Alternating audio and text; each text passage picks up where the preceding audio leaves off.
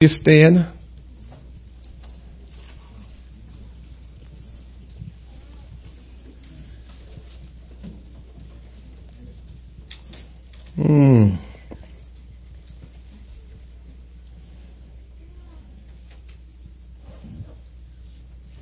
Romans chapter 8.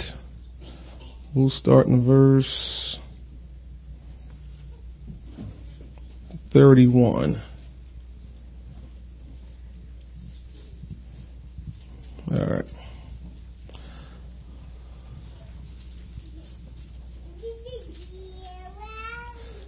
Romans chapter 8.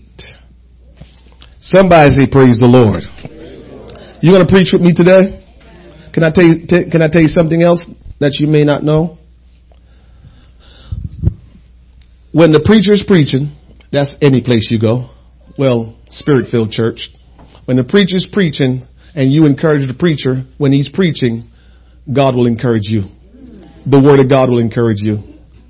God's principles and ways just never changes. And so if you will encourage me while I'm preaching, then God will encourage you when you encourage me. God can't lie. And he says, whatever you sow, you got to reap. And when 2 or 3 begins to praise him and begins to magnify him in supporting of his word, then some things begin to happen. Romans chapter 8. Amen. I don't think I forgot anything, but again, welcome. Thank you for being here this morning. I will not keep you long. Romans chapter 8 verse 31. We're going to read 31 through 39. I feel very strongly about the word of God that I will minister to you today about. I feel very strongly about it, and I want you to pay close attention to what God wants to say to your heart today. Verse 31 says, "What shall we then say to these things? If God be for us, who can be against us?" He that spared not his own son. Actually, what it's really saying is he that spared not his own life, but delivered him up for us all. How shall he not with him also freely give us all things? Who shall lay anything to the charge of God's elect? Talking about you and me. Who should lay any charge to us? Question mark. It is God that justifieth. Who is he that condemneth? It is Christ that died. Oh man, this is so much stuff here. People that make you feel bad, try to make you feel bad, you need to just pray for them. People that try to condemn you, you need to just pray for them, because it says that, did they die for you or did Jesus die for you? And only the one that died for you can ever step to you and give you a hard time. And so when people begin to give you a hard time, you need to just say in your mind, you didn't die for me, so I'm not even going to worry about you. This helps me a lot when I deal with people. When people give me a hard time, I'm like, listen, you didn't die. I don't tell them that. I don't tell them that, but I say it in my mind. You didn't die for me, so I'm not going to worry about what you have to say. Because the one that died for me, he justified me when he died. Oh, help me, Jesus. It is Christ that died, yea, rather that is risen again, who is even at the right hand of God, who also maketh intercession for us. Anybody can tell me if God have a right hand? No, God don't have a right hand. The Bible says God is a spirit. Where's the spirit right hand? Can you show me where the spirit right hand is? Because if it's a spirit, you can't see the spirit, so the spirit can't have hands. So when the Bible says at the right hand of God, it's just saying Jesus is in the position of authority. All power is unto him. And so he's making intercession for us. And it says in 35, who shall separate us from the love of Christ? Shall tribulation or distress or persecution or famine or nakedness or peril or sword? As it is written, for thy sake we are killed all the day long. We are accounted as sheep for the slaughter. Why we get mad when people give us a hard time and treat us bad? The Bible said that would happen. We're killed all the day long. If it said we're killed all the day long, it must just mean how when people persecute you, because if you're killed all the day long, once you got killed the first time, you should have been dead, right? So if it's being killed all the day long, it just means you're going to be persecuted all the day long. So when people do you wrong, why you're getting fussy and huffy and getting upset when the Bible says, oh man, help us this morning, Lord.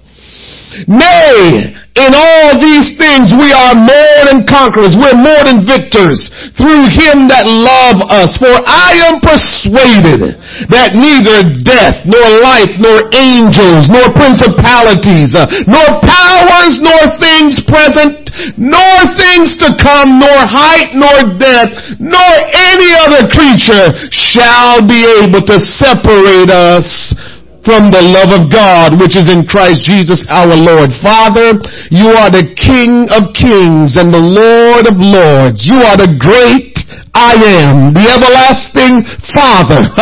And Lord, we are so grateful and so thankful this morning to you, O God. We worship and adore you. We magnify your holy and miraculous name, that precious name of Jesus. We want your will to be done. We worship you. We adore you. And oh my God, we honor you.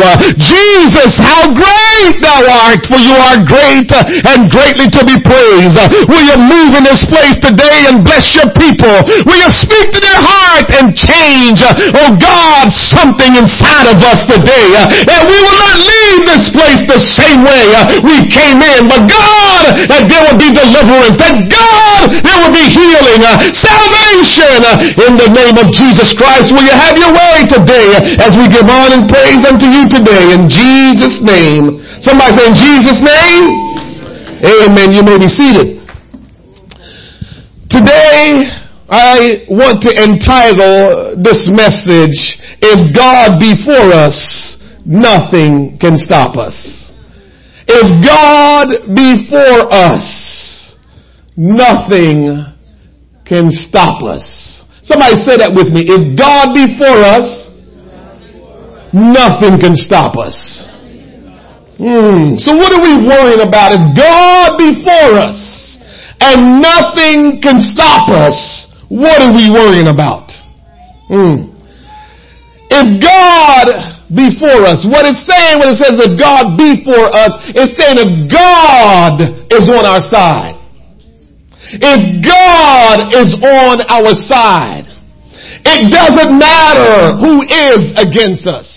There are no forces of evil or people in this world or any other world that can get past the fortress all around us. See, you got to realize that God has built a fortress all around us, his people. And when he built that fortress all around us, he said, now I have protected you. And if God has built us in, blocked us in from all the evils and all the things that will come and try to destroy us, then nothing can ever get through to stop us or to hurt us.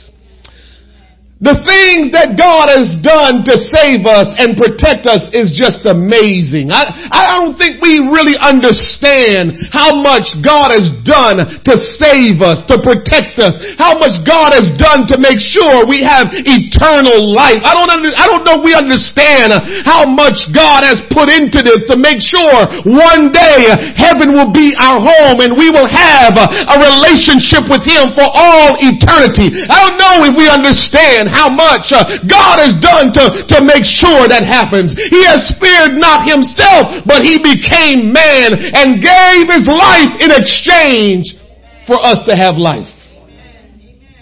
We have life today because God says, I'm going to make a way for you to have life. The very first time we did wrong, the very first time we understood right from wrong and did wrong, we were supposed to die right there on the spot. But God made a way that wouldn't happen. He also made sure that we could not be charged or condemned for any wrong that we ever did, because when he gave his life and shed his blood was now able to cleanse our sin. Dying for us and raising from the dead, he made sure he protected us and that we would have a protection for all eternity. So it doesn't matter who is against you because God is for you. Somebody ask your neighbor, if God is for us, nothing can stop us. You didn't ask him that. You told him that.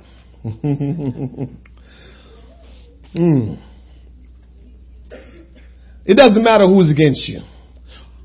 We have to know that God is for us. You know why you have to know that? Your adversary knows that. Satan knows God is for you, and Satan knows that he can't touch you unless God allow it. And so because Satan knows that God is for you and he can't touch you, you know what he tried to get you to do? Walk away from your protection. The biggest thing that we don't realize is God has a protection all around us. He has a fortress built around us and he's keeping us. And if we stay where God puts us, we will be fine. We'll be protected. And every fiery dart that come our way, it will just fall because God has built a protection around us. But what the devil tries to do is try to make you think when bad things happen, oh, God may not be for you. Oh, you're not really protected like God is telling you. And as soon as he gets you to start thinking that way, now you're starting to try to make things happen on your own. And the minute you start trying to make things happen on your own, you step out of God's realm of protection. And when you step out of God's realm of protection, then you become free to the enemy so he can get to you, so he can get at you. But I'm here to tell you this morning, God is for you and God has built a fortress all around you. All you have to do is just stay where God has you positioned and say, if God be for me, nothing can stop me.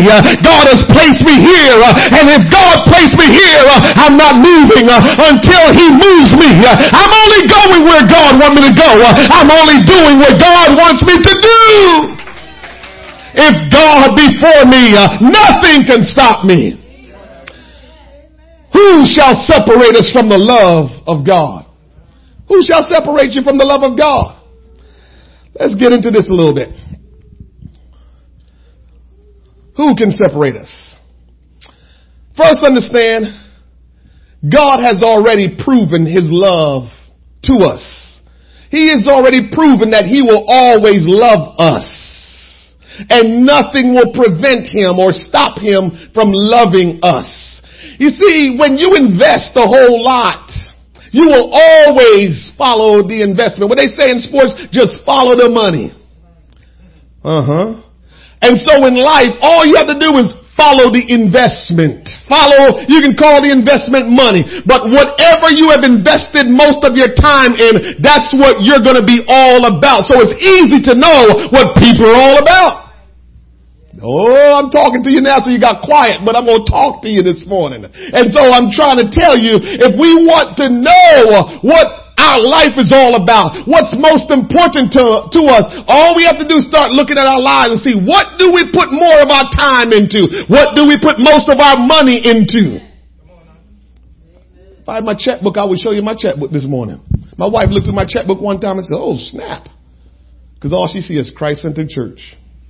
Christ-centered church. She keep flipping. She goes, Christ-centered church. I'm not telling you that to tell you anything other than just watch my investment, my finances, and my time. Do the same for your life. Watch your finances and your time. And that tells you what you're most dedicated to. And so now we go to Jesus. You want to know what he's most dedicated to? What he gave his life for.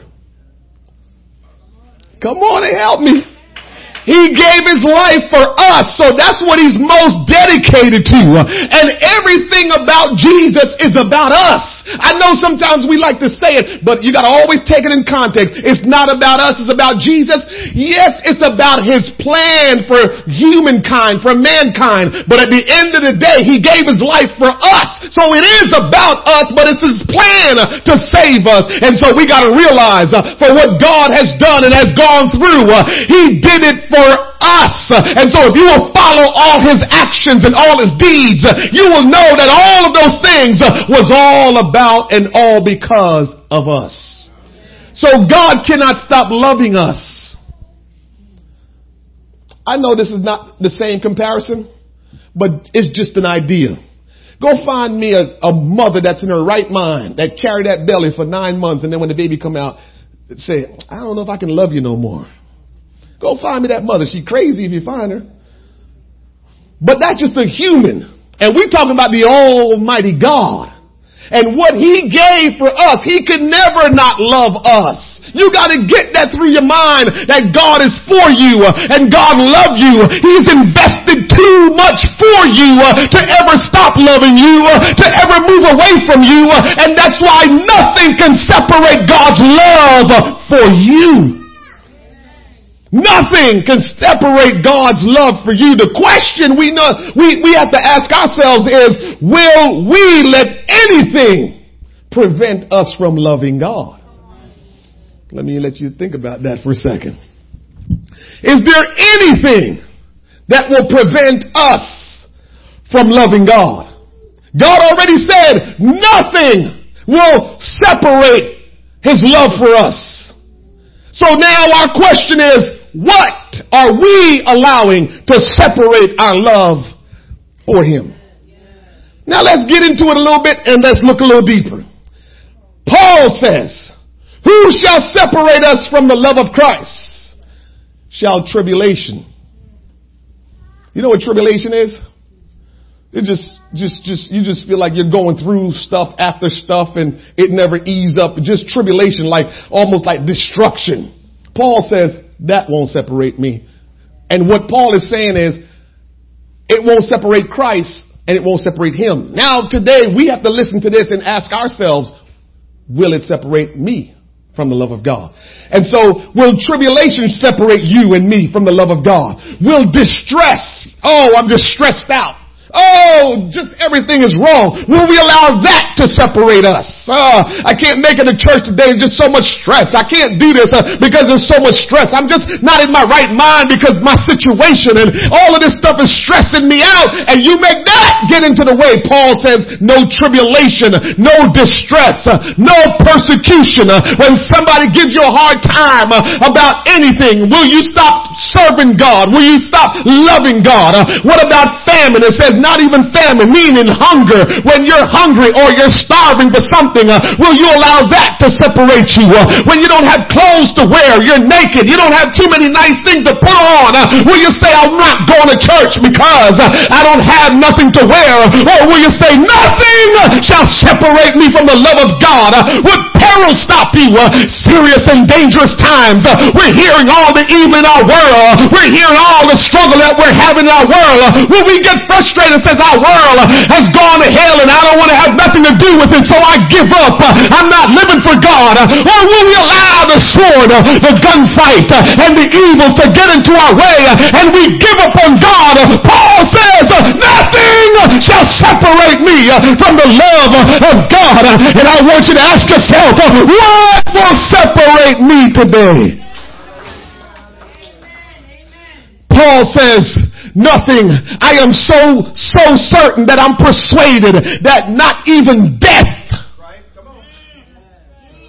If somebody getting ready to take your life, Paul said, let him take it. And guess what? That's what happened to him. So he's not just saying it. He lived it. Not death, nor somebody trying to offer me a good life. No good life, no death will take me away from the love of God. Not even angels will take me away from the love of God. Not even demons, principalities, not powers, not things present, not things to come, not height, not death, nor other creatures shall be able to separate me from the love of God.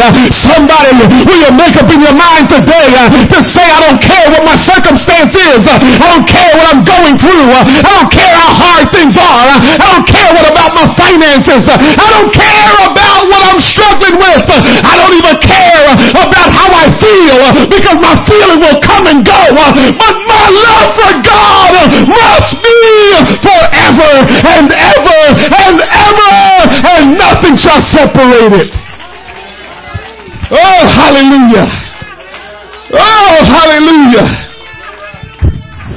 We got to get strong and we got to hold on to it and say nothing. Now let me get into something real quick for you. This is heavier and I'm getting ready to touch you. Paul says nothing shall separate him from the love of Christ. Now, when you search the scriptures, and you're reading because you want to know. You're digging in and you want to know stuff. Here is something I'm going to bring to your attention this morning that you may not have heard. You may not have heard in reading this text. Paul mentioned anything you can think of that will not separate him from the love of Christ. But here's something interesting that we learn from Paul. Paul never mentioned his past. No height or debt. Doesn't matter. Nothing. Life, angels, principalities. You can name it. But he never said nothing about his past. He never said his past will not separate him from the love of God.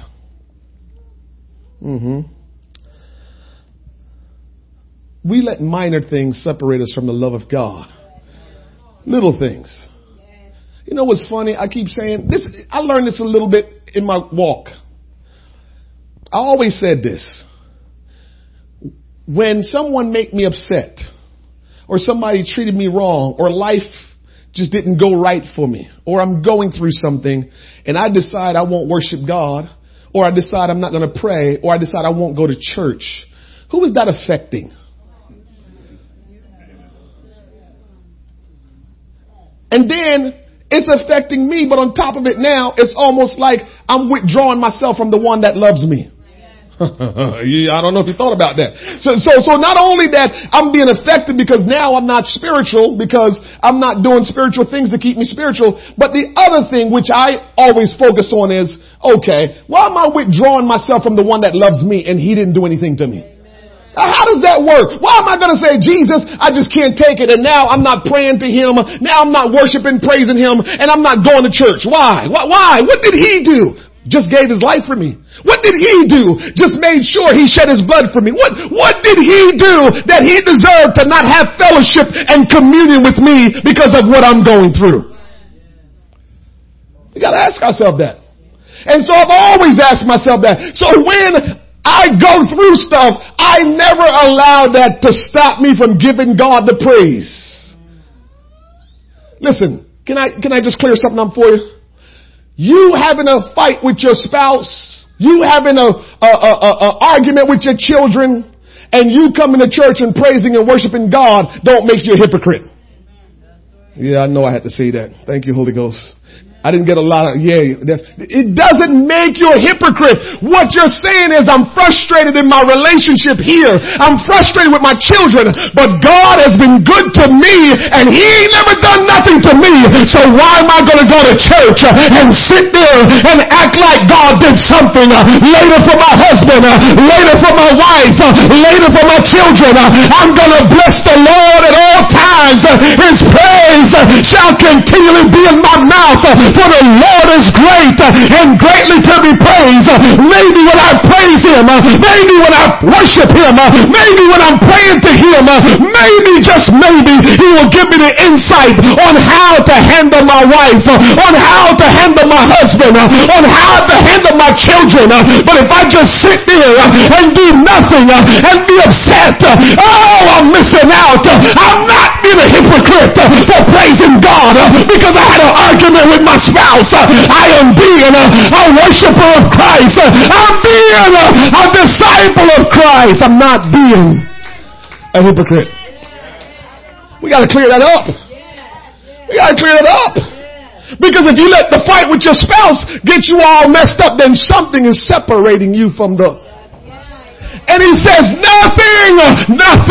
So don't make me think I'm just not doing right because I'm worshiping God after I came out of the house and it just didn't go right.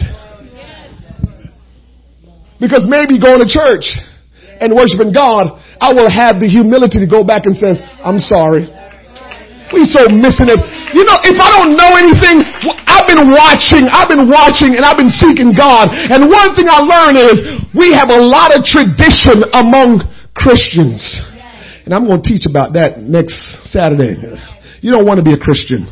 I taught about that before, that you need to be a disciple, not a Christian. I'll leave that till next week. But anyway, I just want to make sure that we understand We're not being hypocrites. Because sometimes our flesh get in the way and we have egos and we fight with one another. But the only way we're going to get it right is when we tap into Jesus. And that humility come upon us that we can go and work it out. And we've been thinking for all these years that's hypocritical. That's your traditional Christian thinking. It ain't God's thinking because God only wants to make sure we have relationship with Him. And however we need to do, whatever we need to do to have right relationship with God, that's all that matters. Anyway, the first relationship you must have is this relationship. You and God. Because we're messing up. Here's what we think sometimes. If me and everybody get along, that means I'm a good person. Listen, this is what I know. If your relationship not right with God, you and people not right. You may be phoning it up. You might be faking it out. You might be playing around. But if you and God is not right, because that's where relationships start. Relationship didn't start with Adam and Eve. Relationship didn't start with man and woman. Relationship started with God and man. So if God and man is not right, then man and man can't be right. Why do you think we snap with one another sometimes? We not right with God. Not in a bad way. Maybe we just not, staying in constant connection and communion with God. And so when we're not right with God, we snap at each other. When we're not right with God, we start saying bad things to one another. When we're not right with God, we allow a lot of things to happen. But when you get right with God, all of a sudden now you wonder, what made me so sweet to my person? Because you're right with God. So we got to ask ourselves, why didn't Paul talk about the past? And if you do a little bit of digging, you'll realize that our past is a significant part of what caused us to be separated from the love of God. Our past, I'm not talking about 10 years, 15 years. I can talk about even just this morning. But our past is what's ruining our relationship with God. Our past gets so much in the way of things, and we are being, can I say it this way? We are being controlled by our past in the present and going in the future. And if we don't do something about that past, how do we know that we love God or we don't love God? Because sometimes we want to tell ourselves, oh, I love God. Don't tell me, preacher, I don't love God. Go ahead. I hear you. But let me tell you what the Bible says about you loving God and God loving you. John chapter 14, verse 21. The Bible says, sorry I didn't give you that, Sister Patrice. I got a different version here. This is what the scripture says. You'll see it. It'll come out the same way. He who has my commandment and keep them. It means if you know God's commandment, if you know what God says and you do them, you love God. You ready for that again? The individual that knows, the know part is very important. Because sometimes you're not going to keep God's commandment because you didn't know. So if you know God's commandments and you keep them, you do them, you follow them, you love God. But the opposite is true too. If you know God's commandment and you don't do them, then you're not showing love to God. Uh-oh. Amen. That's right. That's two people. Amen. That's right. Two people.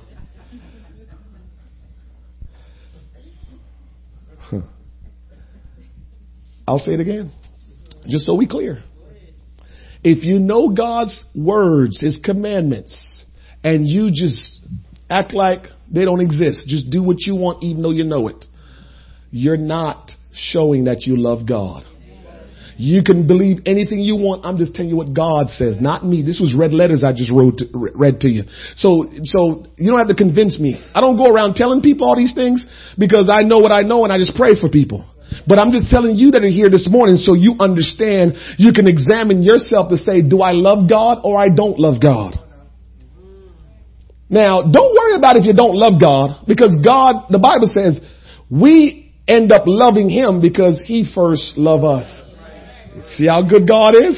He didn't say how we do. Well, if I don't see like you kind of doing something, I'm not paying you no mind. You know how we like to test to see if somebody kind of like us, especially when you're trying to date somebody. Let me see how they coming at me.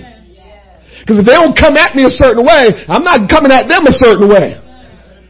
That's what we do. We are just so messed up. We don't even understand. But anyway, that's how we do.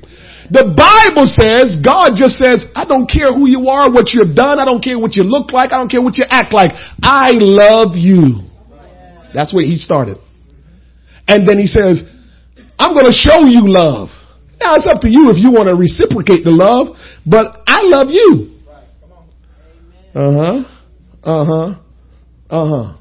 And so God is showing us love. So even if we examine ourselves today and realize, man, I thought I kind of loved God.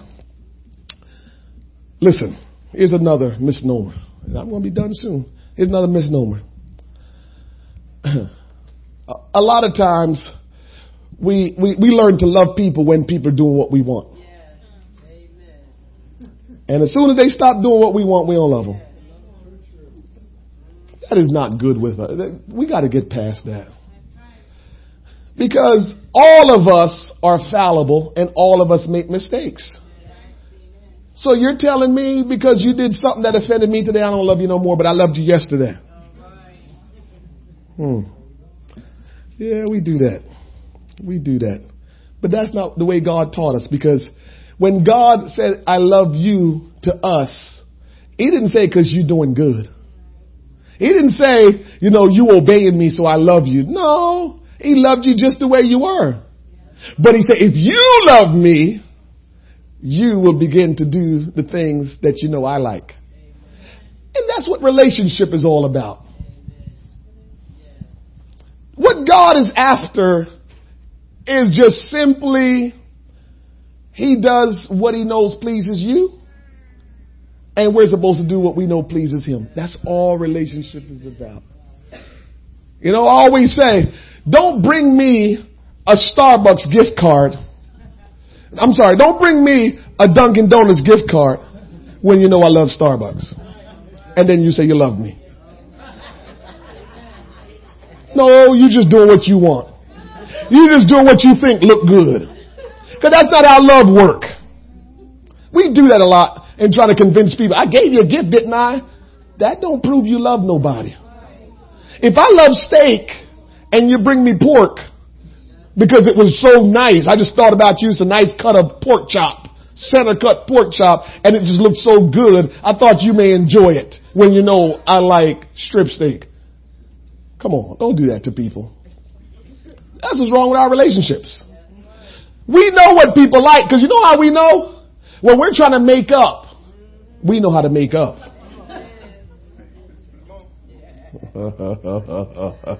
Why is it that we always do the right thing when we're trying to make up? But all the other time we do whatever we want and say they better just take it. What kind of love is that? What kind of love we dealing with? Just take that. Yes. And then we got to go back, Brother Wood, and find out, do we really love that person? Or we're just really after getting what we want. Man, that's something that you got to go back and go to the drawing board and talk about. Do I really love my spouse, or am I just trying to get them to do what I like? God didn't do it that way. God said, I love you no matter what. And even if you don't obey me, I love you. Even if you don't do what I desire, I love you. And he waited for us to love him back. And so today, you got to ask yourself, if you know what God's word says, are you keeping those words? Because if you're not, then you're going to have to rectify your love relationship with God. What can separate us from the love of God? Paul listed all those things, but he didn't list his past. Can I tell you this? What they say, hot take? Here's a hot take. Hot take. Your past is the number one reason that prevents you from loving someone.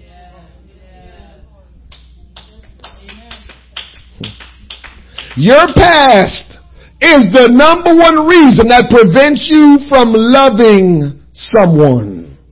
And whatever you have gone through, whatever hurts that you've experienced, whatever disappointments you've experienced, if you've experienced bitterness because of what someone has done to you, or even the person that you're with, if you've experienced those kind of things, that's the number one thing that prevents you from loving that person. Quiet. And when it's quiet, it means that we got to think about that, because that's heavy. And that probably talking a little bit about me right now, so I'm quiet, preacher. I didn't do like y'all did when I was sitting on the pew. I sat down in the front, and when he said, yeah, and hurt, it's preventing everybody from loving like they need to. Preach it, preacher. That's right. That's right. Go ahead and preach. That's what I did. Y'all know, if y'all was watching. And it might have been talking directly to me. It might have been going straight into me, and I'm like, preacher! I'm just telling y'all how I did. So nobody ever knew, unless they knew what was going on with me. You know, I don't get excited when the preacher talk about my neighbor, but when he talk about me, I get quiet. Cause then they know. I just taught you church 101. So you just gotta be excited all the time. So nobody will ever know if that's getting to you. Or maybe you're okay with everybody knowing, yeah, he was talking about me right there. And that's okay too. But hurt is the number one reason that prevents us from loving someone. And because of hurts and bitterness and disappointment, our unforgiven past prevents us from loving Christ. And we don't even realize sometimes why we aren't loving Christ like the way we need to. We don't realize it's because of our past hurts, our past disappointments. We don't realize it's some bitterness that have built up in us that we can't even make ourselves love Christ. We're trying and we think that we're trying, but we just don't find ourselves there. We're wondering, what is wrong? Why don't I love God the way I feel like the Bible says I need to? And the answer is, you're allowing your past.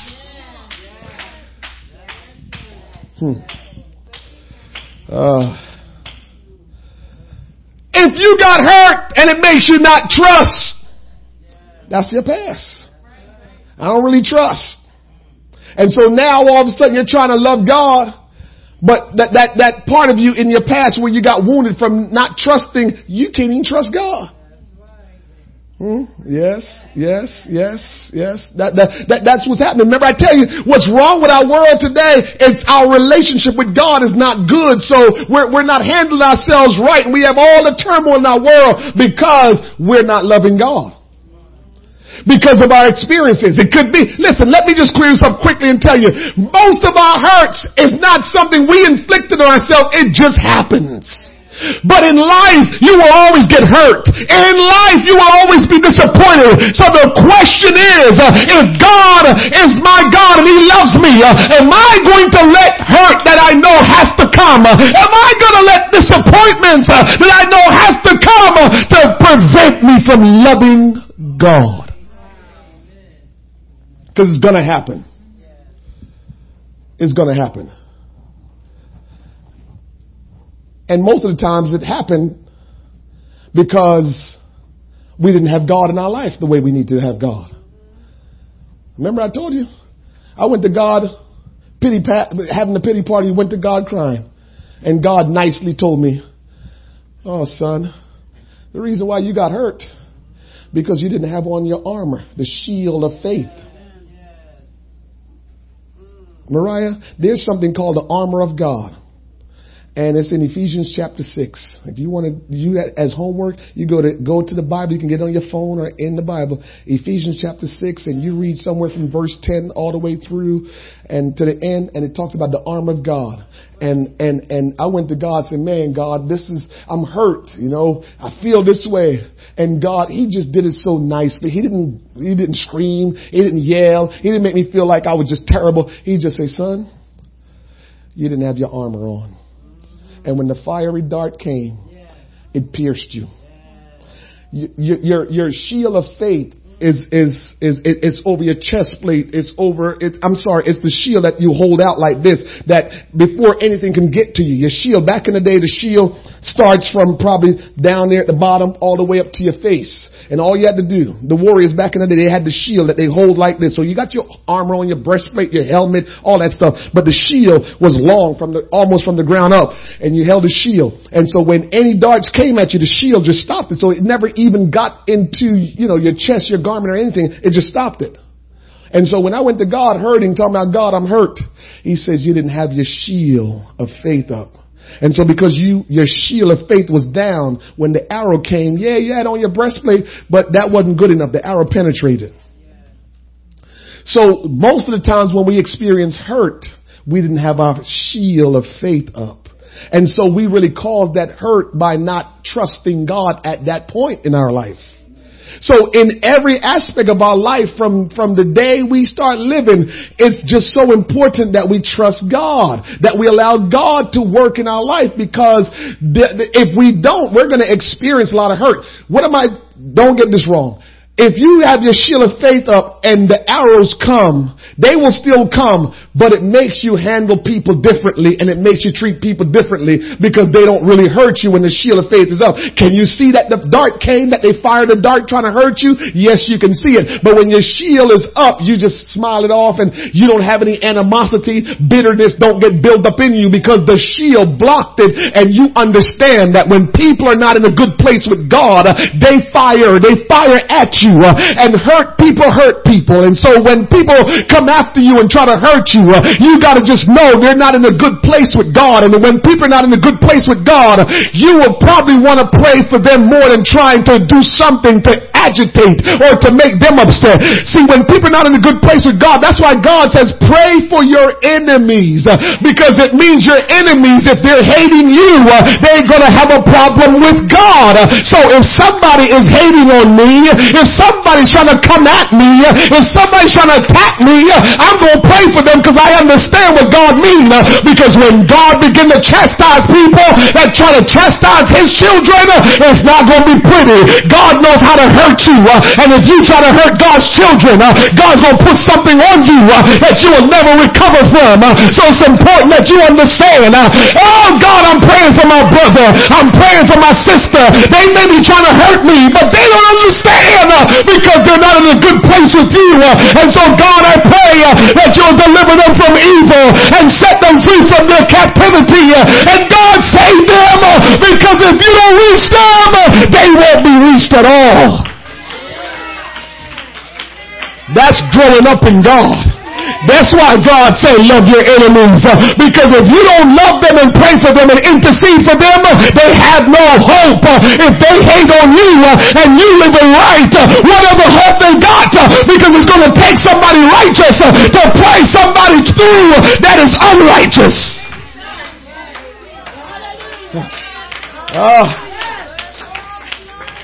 If you're not right with God and I start pile on, how are you ever going to make it? I can't pile on. Somebody got to stand in the gap and say, Jesus, they probably just hurt. Jesus, they went through some trauma. Jesus, they took their eyes off you. Jesus, they hurt, got in the way. But I pray today that you have mercy upon them and that you will touch them. That's how we got to pray for our enemies. And when you pray for your enemy, you get strong. And you will begin to show them your love. And when they realize the person that they're trying to hurt is on their side and trying to love them, that is what will break them. Oh, somebody not hear me. But when you start to fight back with them, guess what? It becomes all out war. Oh, you coming at me like that? Oh, I'm going to show you. And now it's all out war. But if you will just be godly and you will just love them, it will break their spirit. It will cause them to say, God, forgive me. That's how we reach people. Oh.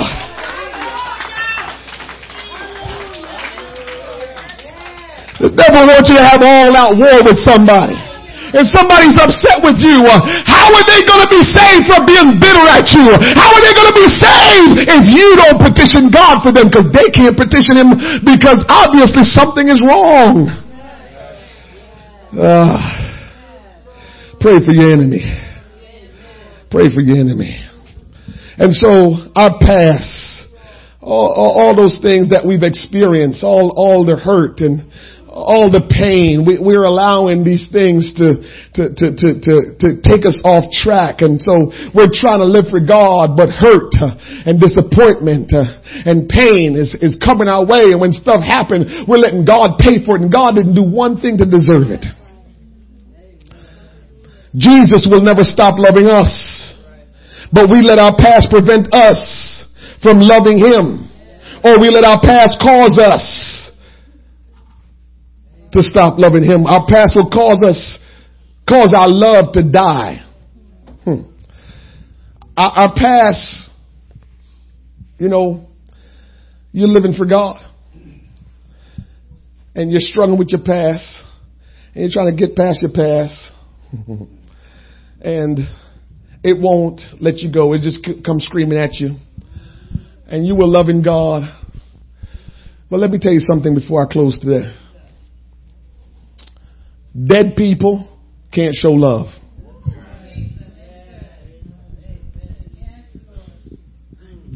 This is heavy because God gave me this. If you're a Christian, you've been born again, living for God, and you allow your hurt to creep back into your life. And now your hurt is starting to dictate a lot of stuff in your life. You're not trying to be evil. You're just hurt. And you're trying to make your way, but you're hurt. And it's just not working. And the more you try to move forward, you feel like the hurt is just there. And so now you kind of start putting a lot of focus on your hurt. You may not be talking to people about it, but every day you wake up, you're worrying about your hurt. And you're trying to get over your hurt. Eventually you find yourself backing up from God. And eventually you can find yourself backslidden and may come to church once in a while or not even come to church at all. When we spiritually die, it's like death in the natural. It means you can't do anything. And so when you backslid out of God, when you started living with God, you was happy and excited and you were doing it and everything was great. It means you're spiritually alive. So you're capable of loving God and you're loving God. But if you don't deal with your hurt, then what can happen is you'll find yourself backing up. And before you know it, you find yourself out of church. And what that means is you died spiritually. And when you backslide till you die spiritually, it means you can't love God. A dead person can't love another person because they're dead. They're not here. Well, a spiritually dead person can't love a spiritual God. So in order to love God, you gotta be spiritual. That's what we're dealing with. We're trying to love God in our flesh. Flesh only can love flesh. It's the spirit that we have to tap into in order to show the love of God. And if we're dead spiritually, we can't love God. We can be upset with that all we want. The Bible says, you must worship me in spirit. If you're dead spiritually, you can't love God. So what you have to do is get resurrected spiritually so you can love God. See, it's not over if you die spiritually and you just couldn't love God. All you got to say, God, I need a spiritual resurrection. I need you to resurrect me from the dead spiritually. I realize I'm not loving you. I realize I'm not serving you. I realize I'm not obeying you. But will you resurrect me from the dead spiritually, so I'm able, Lord God, to love you again, so I'm able to have right relationship with you again. I need a spiritual resurrection, oh God. If we don't get resurrected spiritually, we can't love God. And that's what the problem is. And so our past is what is separating us from the love of God. Because if you died spiritually, you don't have to stay dead spiritually. I love the Lord. You die spiritually, you don't have to stay there. All you have to do is get up and seek God so you can live again. And when you can get to life, spiritual life again, you can love God again. Can I tell you this other thing, and then we'll be finishing up here. In life, in your walk with God, your past do so much damage that sometimes it causes you to just stand still and do nothing. Sometimes it causes you to just start backing up. But can I tell you this? If you stand still and do nothing, sooner or later you're going to lose your balance and fall. If you stand still and do nothing, sooner or later you're going to fall. If you keep backing up, you have no hope and you can never get it together. The only place to go is forward. And when you get into right relationship with God, you have to keep going forward. You have to keep seeking God. You got to keep on doing more and more. And more don't mean just get busy and do stuff. No.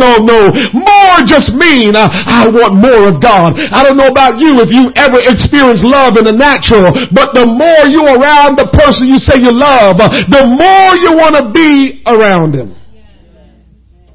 You don't believe that?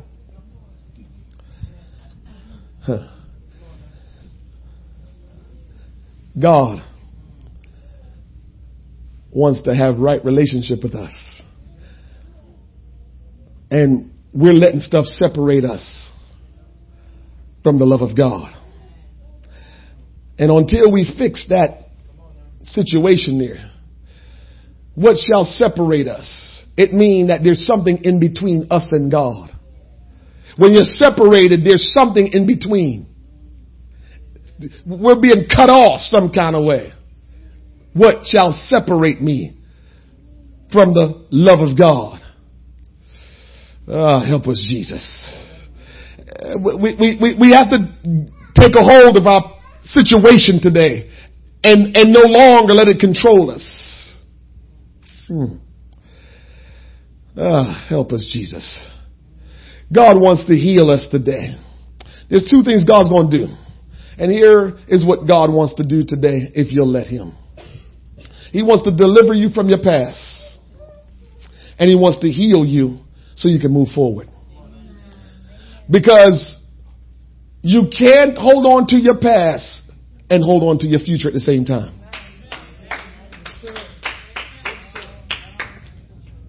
In order to take hold of your future, you're going to have to let go of that past. You're going to have to let that past be dead and buried so you can't go back to it. Because we're holding on to that past, we're losing out on our future. We're back here struggling and dealing with our past, and God is like, come on. You ever see somebody trying to climb a mountain? And they're coming up and they're close to the top. And somebody's up at the top trying to help them up.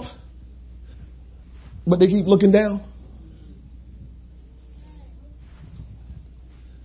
You look down long enough and you will find yourself going back down as opposed to going up.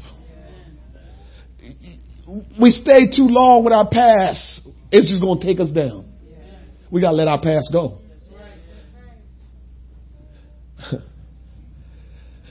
You don't want to get to that place in life. And those that are older knows this. I don't know why my age, I'm starting to feel old. I don't know, because I'm just thinking about a lot of things. And here is, those that are older than me are probably laughing at me because you've been there.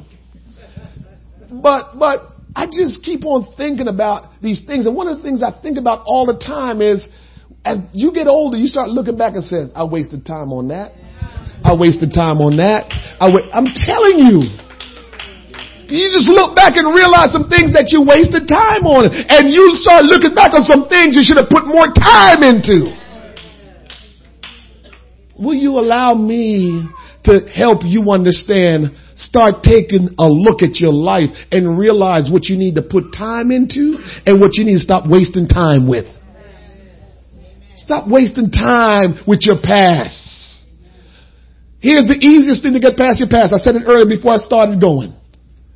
Nobody died for you but Jesus.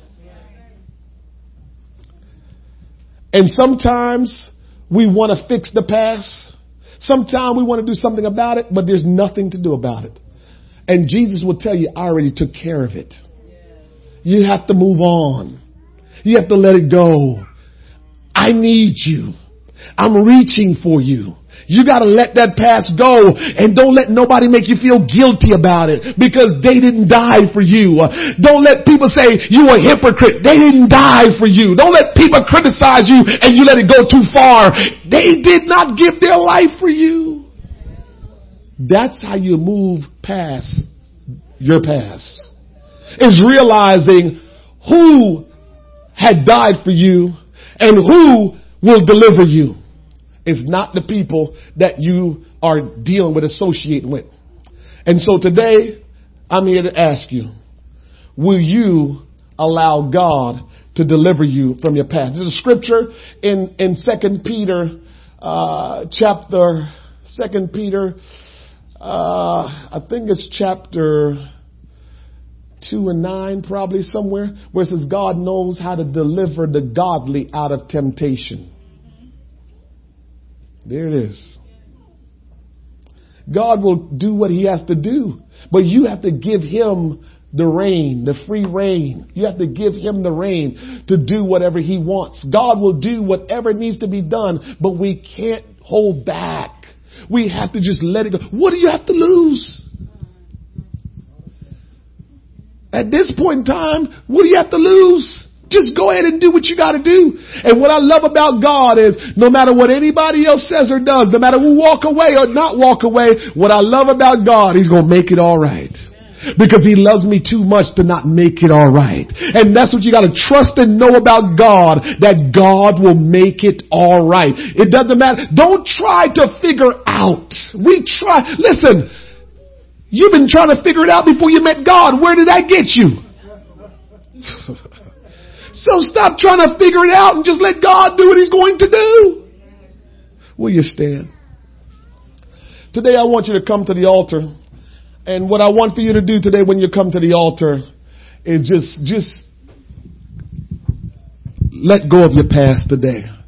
And let God heal you today. God wants to deliver you from your past. God wants to do a new thing in your life, man.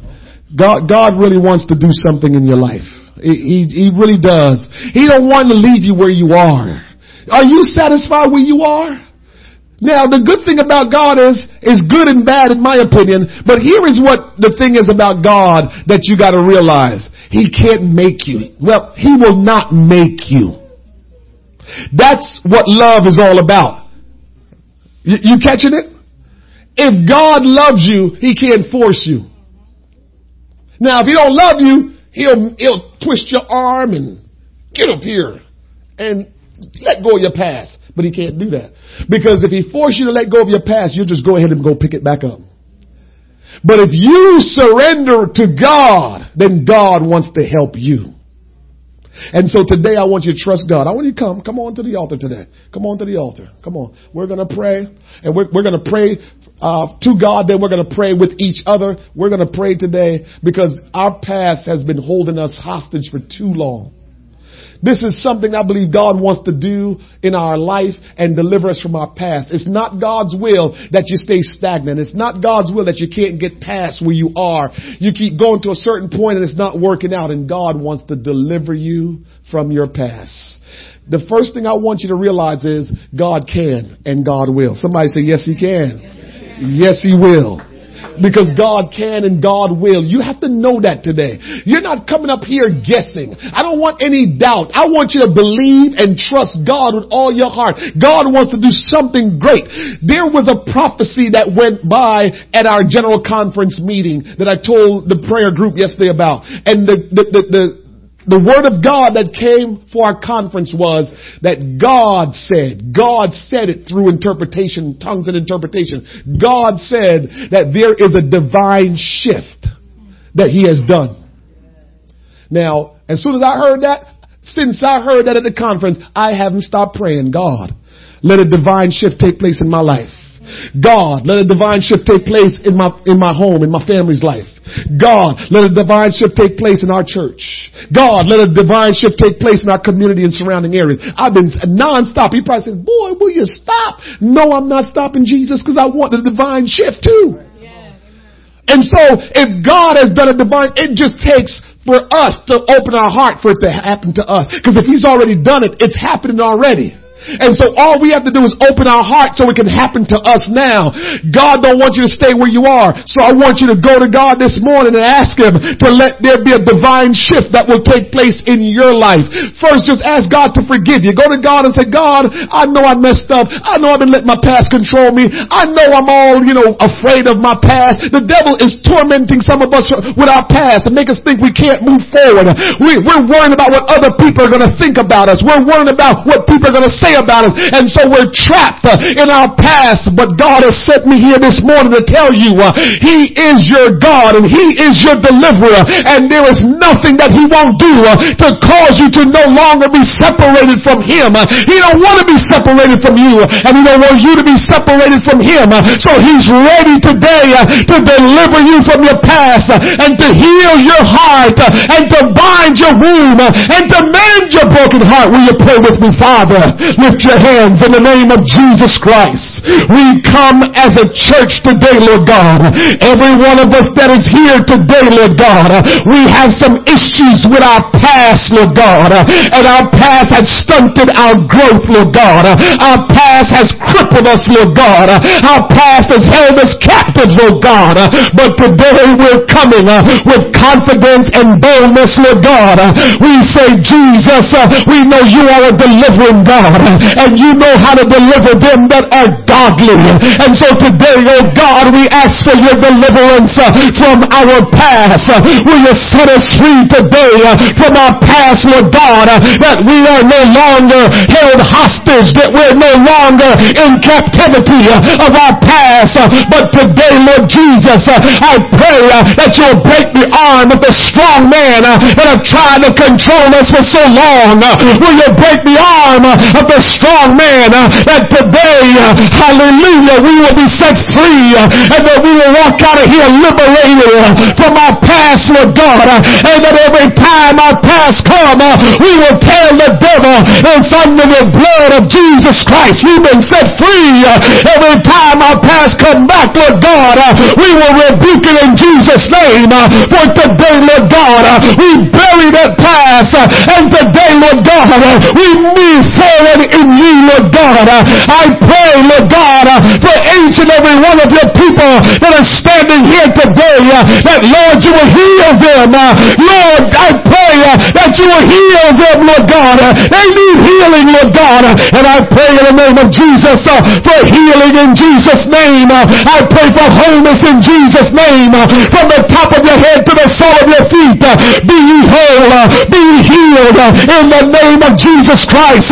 Lord, touch his body right now. And I pray for wholeness, and I pray for spiritual healing in the name of Jesus Christ, that today you will be delivered from your past, that God will wipe your past away, and He will begin a new thing in your life, in the name of Jesus Christ. Oh God, will you break the invisible chains? Oh God, will you set them free? Oh God, I pray today there will be a new beginning in Jesus' name. Oh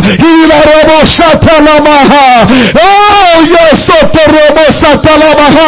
God, I pray today that you'll break the stronghold in his life, Lord God. I pray, Lord God, that you'll deliver him. Oh God, I pray that you'll redeem him. I pray today, Lord God, for deliverance from his past.